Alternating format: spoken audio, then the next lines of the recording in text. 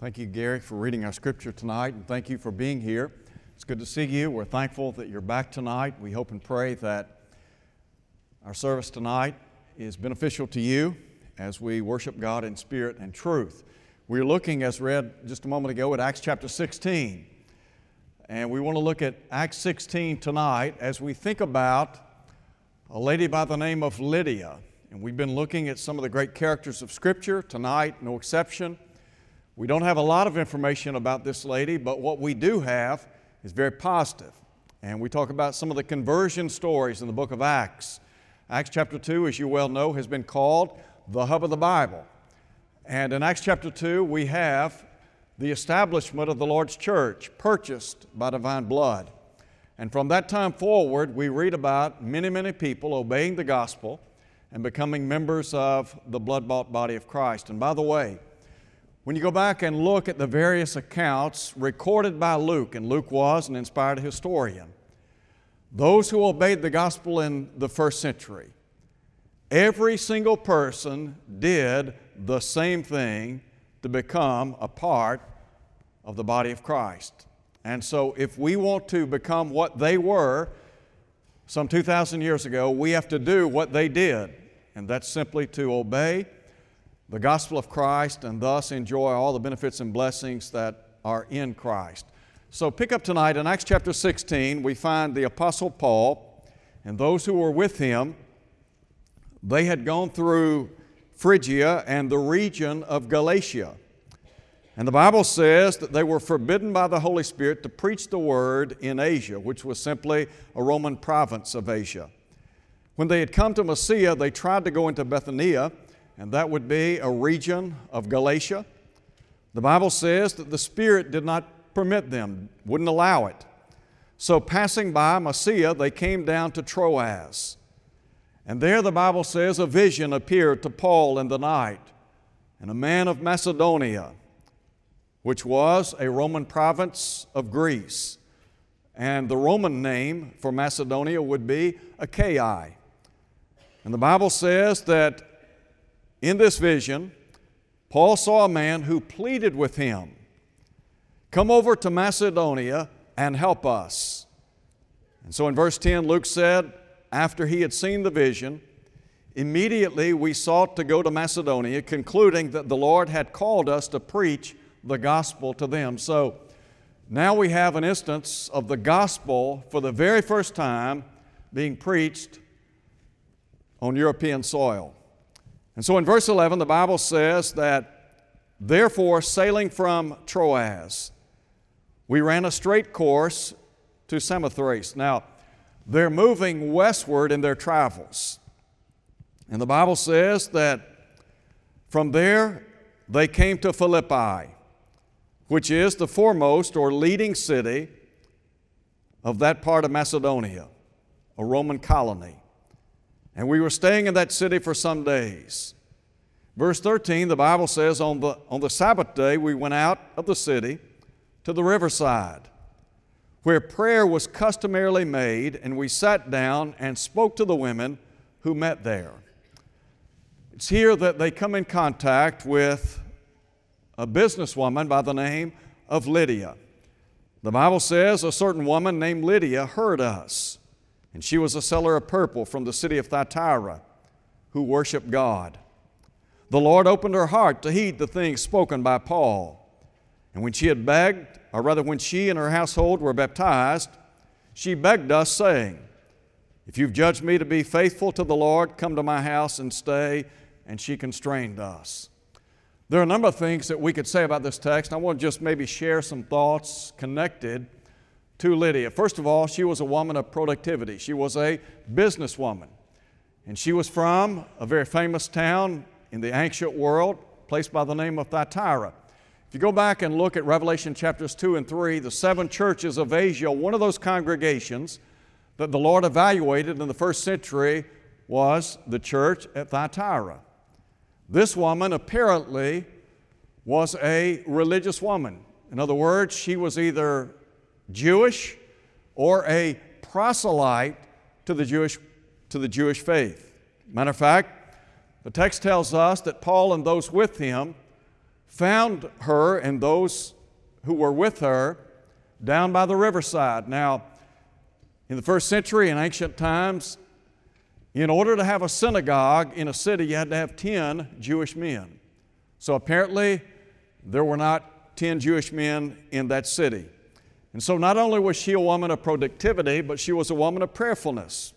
I would take this to mean that she was interested in spiritual things.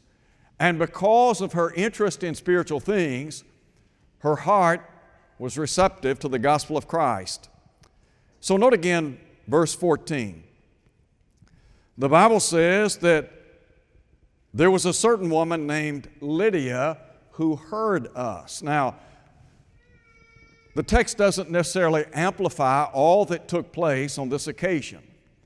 So what we have to do is take the information that we have and make some inferences or draw some conclusions. So the Bible says that this lady from Thyatira, she was a worshiper of God. The Lord opened her heart to heed the things spoken by Paul. Now there are those in the religious world today that will tell you, in order for you to be receptive to the gospel of Christ, the Lord or the Holy Spirit has to somehow miraculously operate independently of the Word on your heart. I don't think that's what the Bible teaches at all. Because if you look at what the record says, Luke said that she heard their teaching. Now the Bible says in Romans chapter 10 verse 17 that faith comes by hearing and hearing by the Word of God. So obviously she had to know something about the gospel in order to obey the gospel. And so the text says the Lord opened her heart to heed the things spoken by Paul. I think a commentary on this would be found over in Hebrews chapter 2, where the writer there said that we ought to give more earnest heed to the things which we have heard. This lady had an honest and a good heart. Now I want to just direct your attention to a passage found in John chapter 6 for a minute. In John 6 verses 44 and 45, Jesus had this to say, "It is written in the prophets, they shall all be taught by God. Therefore every man that hath heard and learned of the Father comes to me." Question: is that not what happened on this occasion?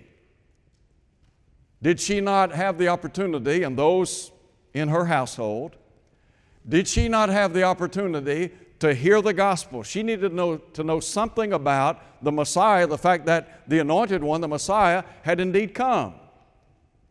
As we noted this morning, in the Old Testament, the writers were pointing to the coming of the Messiah, the Anointed One. And over again, you read about those inspired penmen pointing in the direction of the coming of the Redeemer, that being the Christ. And so now we have affirmation the Christ has come. We know that from reading Matthew chapter 1 and going forward. So in the first century, Paul and his co-laborers, they oftentimes went to the synagogue for what purpose? Sharing the gospel. Matter of fact, let me give you an illustration of what we're talking about. Look at Acts 17. In Acts chapter 17, of course, Luke tells us here that they had passed through Amphipolis, Apollonia, and they came to the city of Thessalonica where there was a synagogue of the Jews. And so now you have a synagogue as opposed to Philippi where you didn't. And the Bible says in verse 2, "Then Paul, as his custom was, went into them, and for 3 Sabbaths reasoned with them from the Scriptures, explaining and demonstrating that the Christ had to suffer to rise again from the dead, and saying, 'This Jesus whom I preach to you is the Christ.'" So Paul spent some 3 weeks in the city of Thessalonica preaching and teaching about the Christ, the Son of the living God. And then you remember after the Apostle Paul and Silas had to flee Thessalonica, the charge was made that they had turned the world upside down. Drop down, look at verse 10. In verse 10, Paul and Silas then make their way to the city of Berea. And the Bible says when they arrived, they went into the synagogue of the Jews. And so here again, they have a captive audience. And in verse 11, Luke said, these were more fair-minded or more noble than those in Thessalonica, in that they received the word with all readiness and searched the Scriptures daily to find out whether these things were so. Now just key in on that idea there. They received the Word of God with all readiness of mind. In other words, they had what Jesus called in Luke 8:15 a noble or an honest and good heart.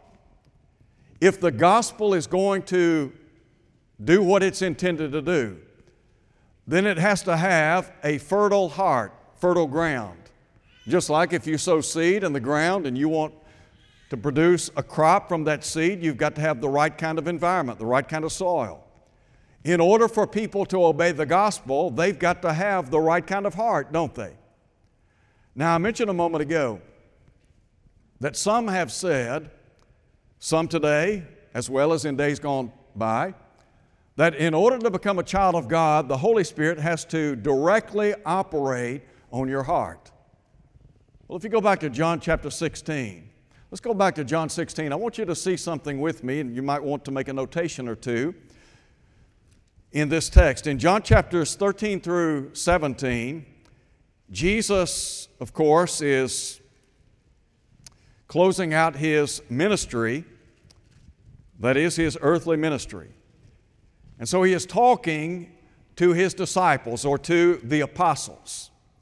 And so in John chapters 14, 15, and 16, He begins talking to them about the Holy Spirit or the Comforter who would come to them. The purpose for the coming of the Holy Spirit, look at verse 26, chapter 14. He said, He will teach you all things and bring to your remembrance all things that I said to you. Now, you got to understand, He's talking to the apostles. Are there things applicable in John chapters 13, 14, 15, 16, and 17 to us today? Yes. But you've got to understand the context in which these statements are made. He's talking specifically to the apostles.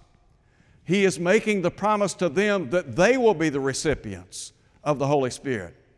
They would receive that baptismal measure of the Holy Spirit, according to the Lord, when they assembled in Jerusalem and Pentecost Day would come. So now look at chapter 16. In chapter 16, verse 7, Jesus said, nevertheless, I tell you the truth. It is to your advantage, or it is expedient that I go away. He said, for if I do not go away, the Holy Spirit will not come to you. But He said, if I depart, I will send Him to you. Now, all right, here's the question. The Lord was going to send the Holy Spirit to the apostles. What then would be the function of the Holy Spirit in the lives of the apostles in the first century? Well, Jesus spells it out, doesn't He? Here's what He said. Verse 8, when He is come, He will convict the world of sin and of righteousness and of judgment. Of sin because they did not believe in Me, of righteousness because I go to My Father and you see Me no more. I still have many things to say to you, but you cannot bear them now. However, when He, the Spirit of truth, is come, He will guide you into all truth. And the Bible says, whatever He hears, He will speak, and He will tell you things to come. So what the Lord is saying to the apostles is that God's Word, given by revelation through the Holy Spirit, would have the ability or power to convict people of sin. Well, how does that happen? Through the preaching and teaching of the gospel. You remember in Acts chapter 2, let's turn now to Acts chapter 2. I think it's important that we look at these verses together so that we might better understand what is taking place in Acts chapter 16. In Acts chapter 2, you have the gospel being preached in its fullness for the very first time. And the Apostle Peter is the inspired spokesman. We have a record of his sermon. He talks about the death of Jesus, the fact that they had crucified and slain the very Son of God, the one through whom the world would be saved. So he talks about the Christ who was put to death, but as he said, God raised him from the dead. And after raising him from the dead, he took a seat at the right hand of the Father. He now sits upon a spiritual throne, the throne of David. So in verse 36, Peter said, "Let all the house of Israel know assuredly that God has made this Jesus, whom you crucified, both Lord and Christ." Now look at verse 37. When they heard this, the Bible says they were cut or pricked in their heart. What then was the instrument that pricked or cut the hearts of those who were assembled in Jerusalem on Pentecost Day? It was the Word of God, wasn't it?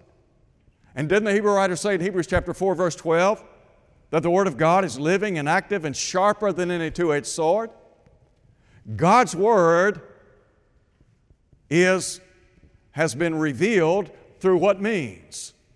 Through the Holy Spirit. The Holy Spirit is the revealing cause of our salvation. Today, as Peter said, we have all things that pertain to life and godliness. The Holy Spirit does not work independently of the Word, but rather the Holy Spirit operates through the Word. And that's exactly what you have. So here is Lydia and those who are with her. They have the opportunity to hear the gospel of Jesus Christ. They are convicted that Jesus is the Christ, the Son of God. She has an open heart, an open mind to what she's heard. Now look again at the text. Go back again and look at Acts 16. The Bible says that the Lord opened her heart to heed the things that had been spoken by Paul. And then in verse 15, Luke said that when she and her household were baptized, well, wait a minute. There's no record here of Paul and those who were with him teaching and preaching about baptism. Did you read anything in the context about that? Not a word. Well, what then happened so that she might know what to do to become a child of God? He had to teach her, didn't he? Again, faith comes by hearing, hearing by the Word of God. So what then did she have to have in order to become a Christian? Number one, she had to have the gospel taught to her, didn't she? Anyone who wants to become a child of God today has to first hear the gospel. And then, after hearing the gospel and being persuaded of what has been said, that can produce conviction, which leads to repentance. Now, I want you to go back and look at Acts chapter 8 again. Another passage, Acts 8, in connection with what we're talking about tonight. In Acts chapter 8, you remember Luke said that there was persecution that swept the early church in the first century, and the disciples were all scattered abroad with the exception of the apostles. And those who were scattered abroad went everywhere preaching the Word. And you can read about the results of that over in Acts chapter 11. In verse 5, though, the Bible says that Philip went down to the city of Samaria and preached Christ to them. What then is entailed in preaching Christ today? What was entailed in preaching Christ in the first century? Well, look at verse 12.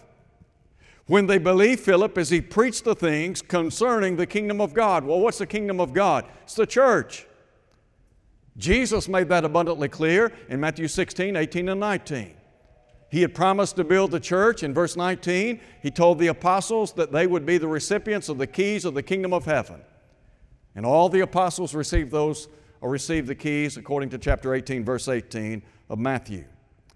So they heard something about the kingdom of God, the church. Well, why is it so important for us to preach about the church of Christ? Why would people need to know something about the church? Because the church is the house of the redeemed. It's the family of God. And so you've got to lay what we would call a foundation, don't you? And you've got to tell people that when they obey the gospel, they are then added to a divine body.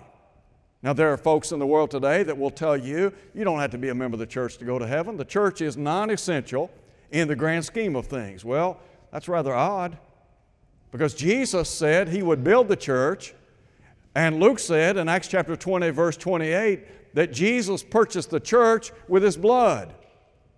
Salvation is where? It's in Christ. That's what Paul said, 2 Timothy chapter 2, verse 10. Salvation is not only in Christ, it is in the church of Christ. So in verse 47, Acts chapter 2, the Bible says, the Lord added to the church daily those who were being saved. And if you want a commentary on that, look at Acts 5, verse 14. And the believers were increasingly added to the Lord. Belief there, embracing an obedient faith.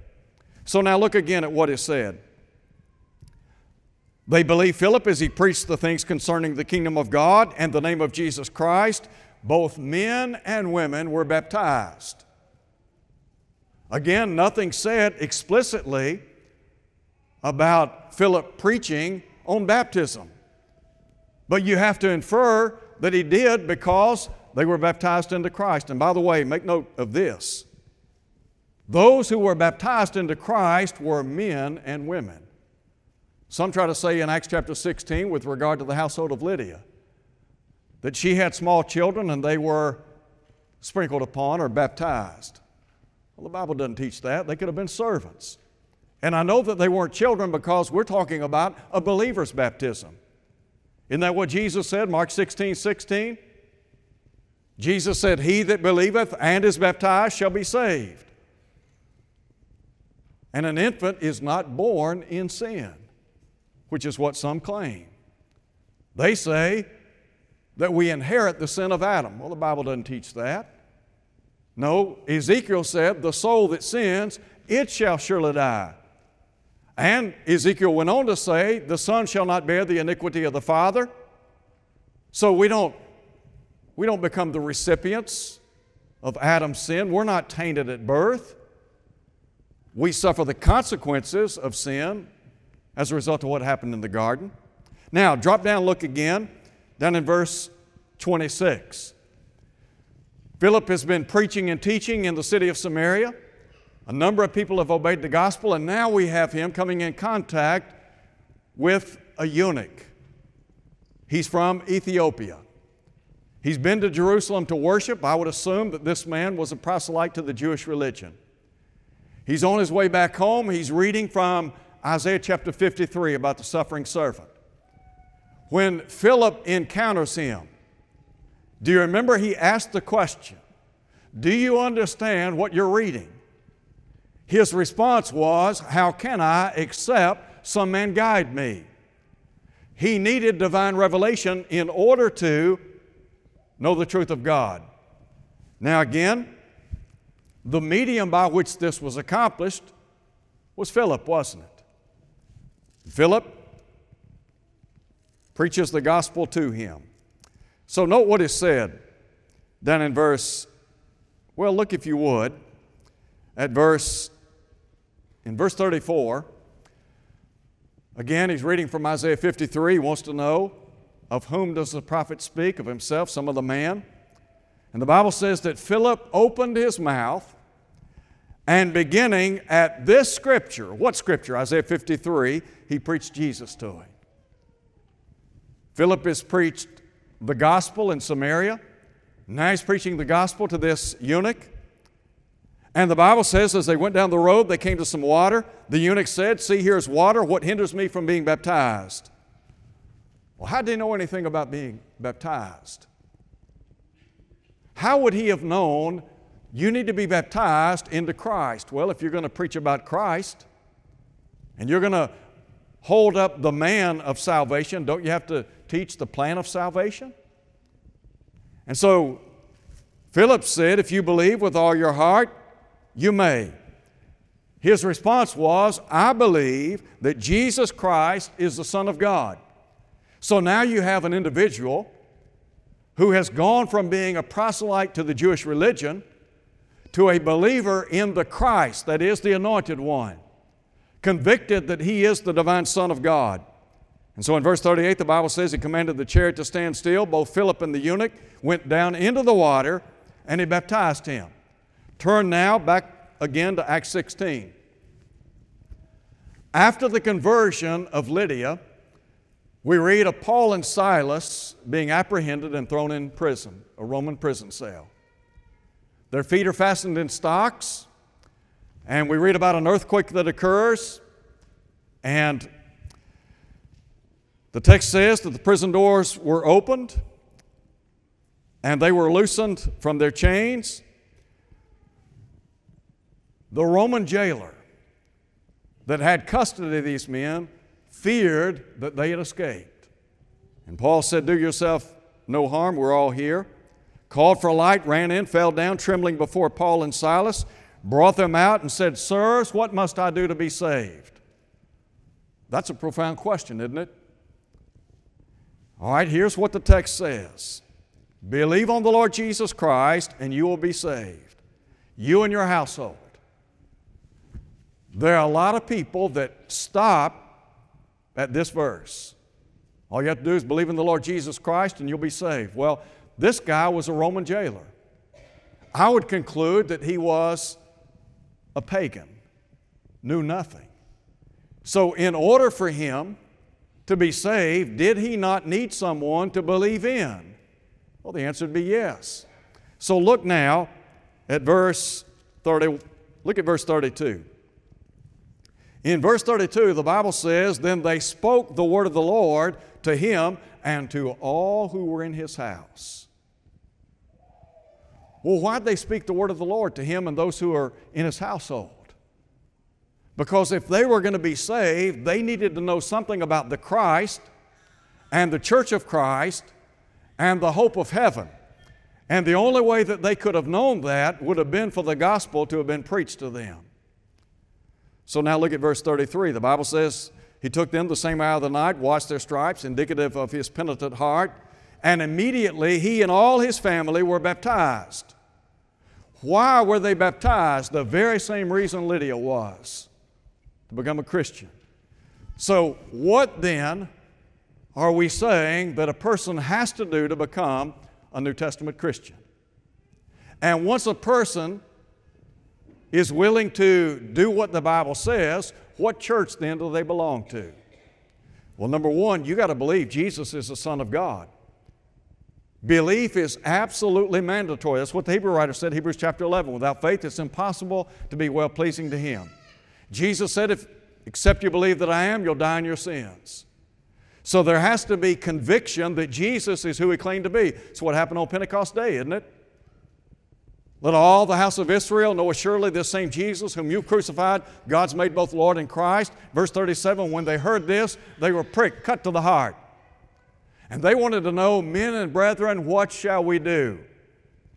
What they did in Jerusalem is the very same thing they did in Samaria.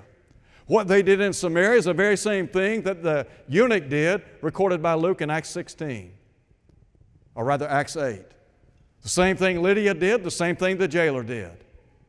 So they believed in the Christ. They were willing to repent of sin because they had been convicted of sin.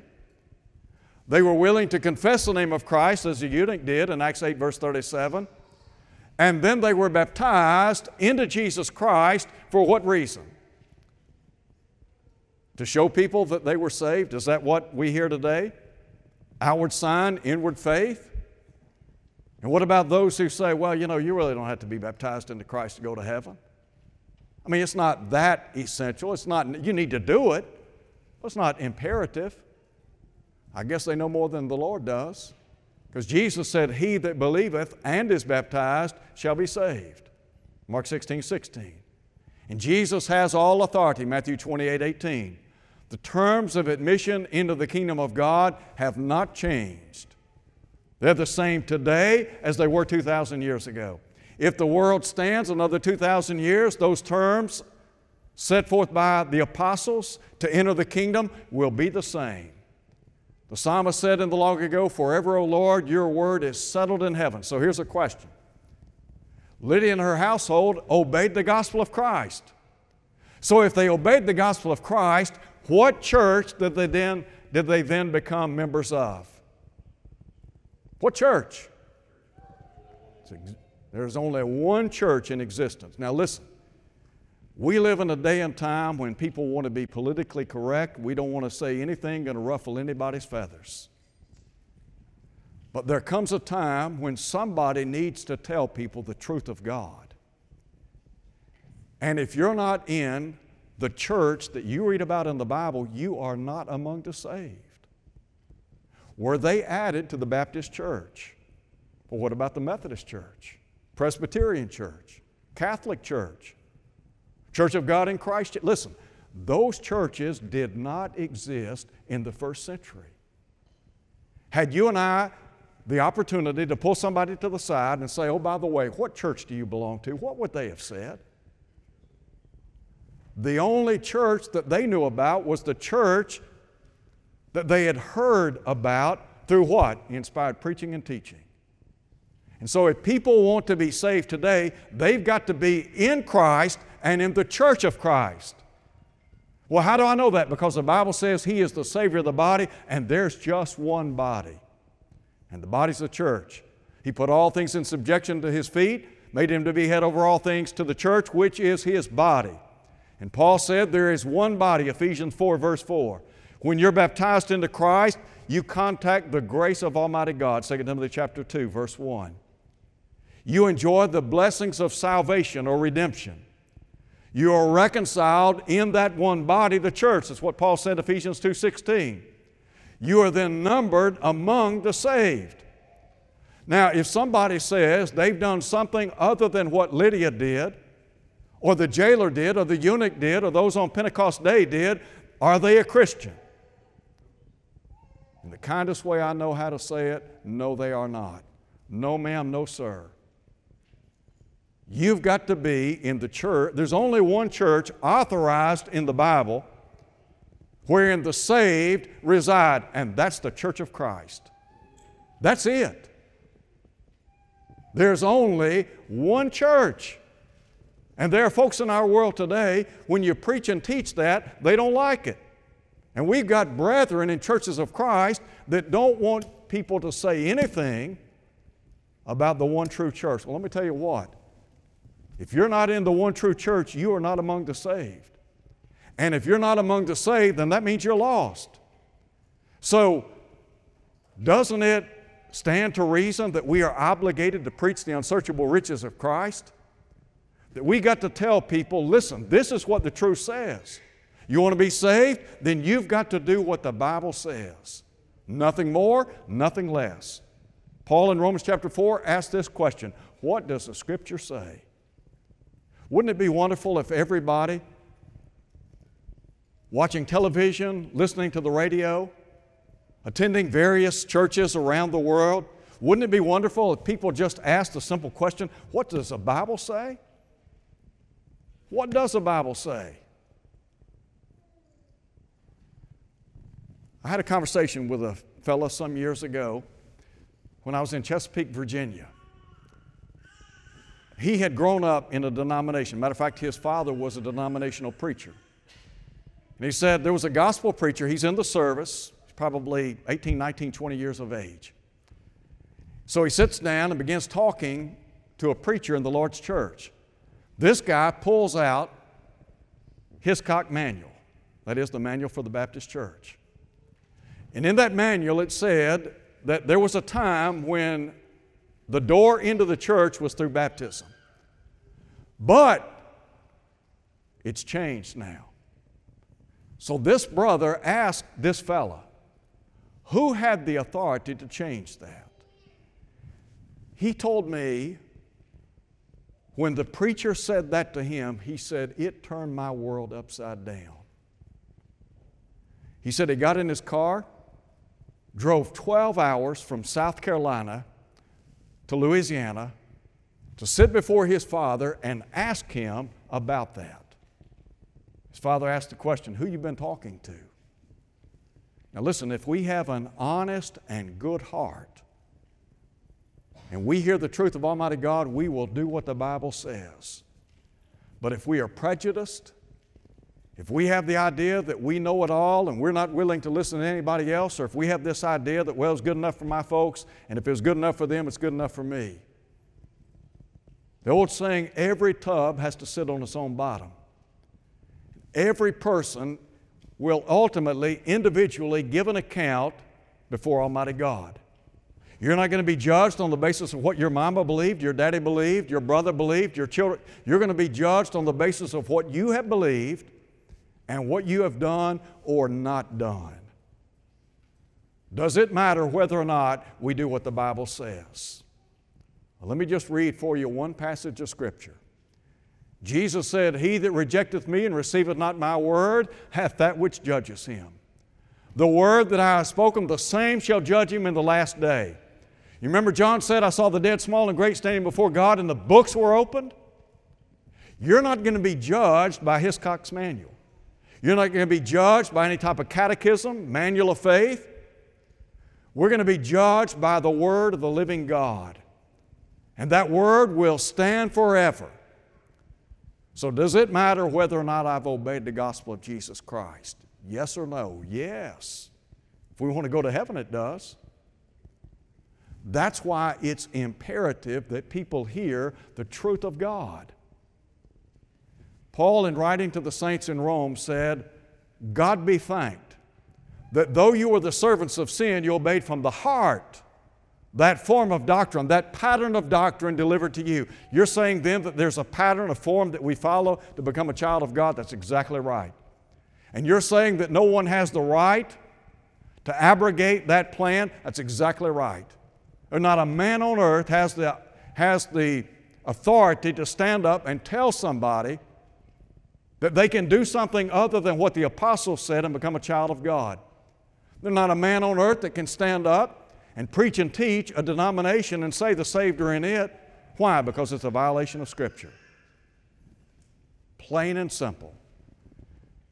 In closing, if you don't understand anything I've said tonight, if you haven't understood what I've said, then please see me after services. I'll be happy to answer any question you have. And listen, our goal is to understand truth. And if you can show me in the Bible, that what I have said is not true, then let me tell you what, I'll join ranks with you. But if you can't, I'm not going to bend or buckle. I'm going to stand for what the Bible teaches. That's all we can do. Preach the Word. That's what Paul said, 2 Timothy chapter 4, verse 1 and 2. If you're here tonight and you're not a Christian, why not obey the gospel tonight? Had a young lady that was baptized this afternoon, Shania, sitting to my left. Obeyed the gospel this afternoon, sins forgiven. You know what? Lydia was persuaded and enjoyed pardon. And if you'll do what she did, you can become a child of God. You can be a member of the same church that she was. And you can have the same assurance that you are in Christ and have the hope of heaven. If you're here tonight and you're not faithful to His cause, my plea to you, come home.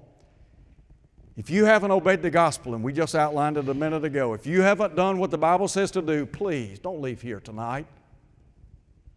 I know sometimes when we talk about the truth and we are plain, sometimes it ruffles feathers. Look, I'm not trying to hurt you.